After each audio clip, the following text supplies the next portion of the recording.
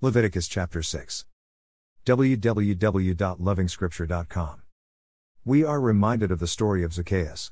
His repentance came with a promise to pay back 4 times as much, of whatever he cheated others. He is a real Jew. He is probably making good this rule here on restitution. It is part of restoration. If all of us were to repay whatever we got by dishonesty means, many will be poorer than their own house servants. Even nations that are in debt may be better than the most developed nations. You easily understand why no one wants to read the Bible.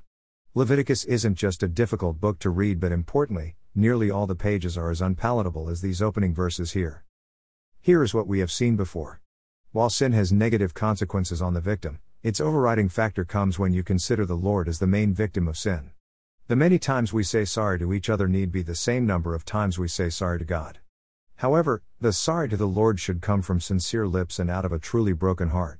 Sacrifices served a purpose, but they remained symbols. After committing adultery with Bathsheba and killing the husband, King David knew sacrifices alone were not good enough to make things right with God.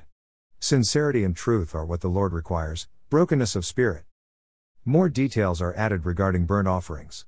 Ash becomes important. Its disposal is detailed.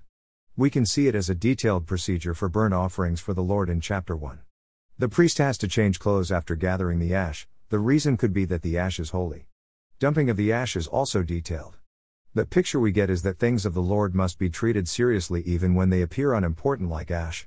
I think this picture speaks to us on the need to treat physical activities of our Christian walk seriously, activities like prayer and scripture reading. You don't want to read God's word while watching TV.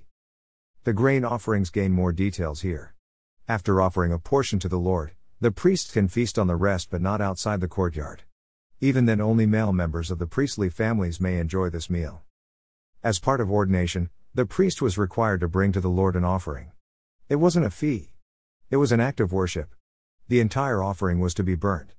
We are getting more details on these many offerings at the sanctuary.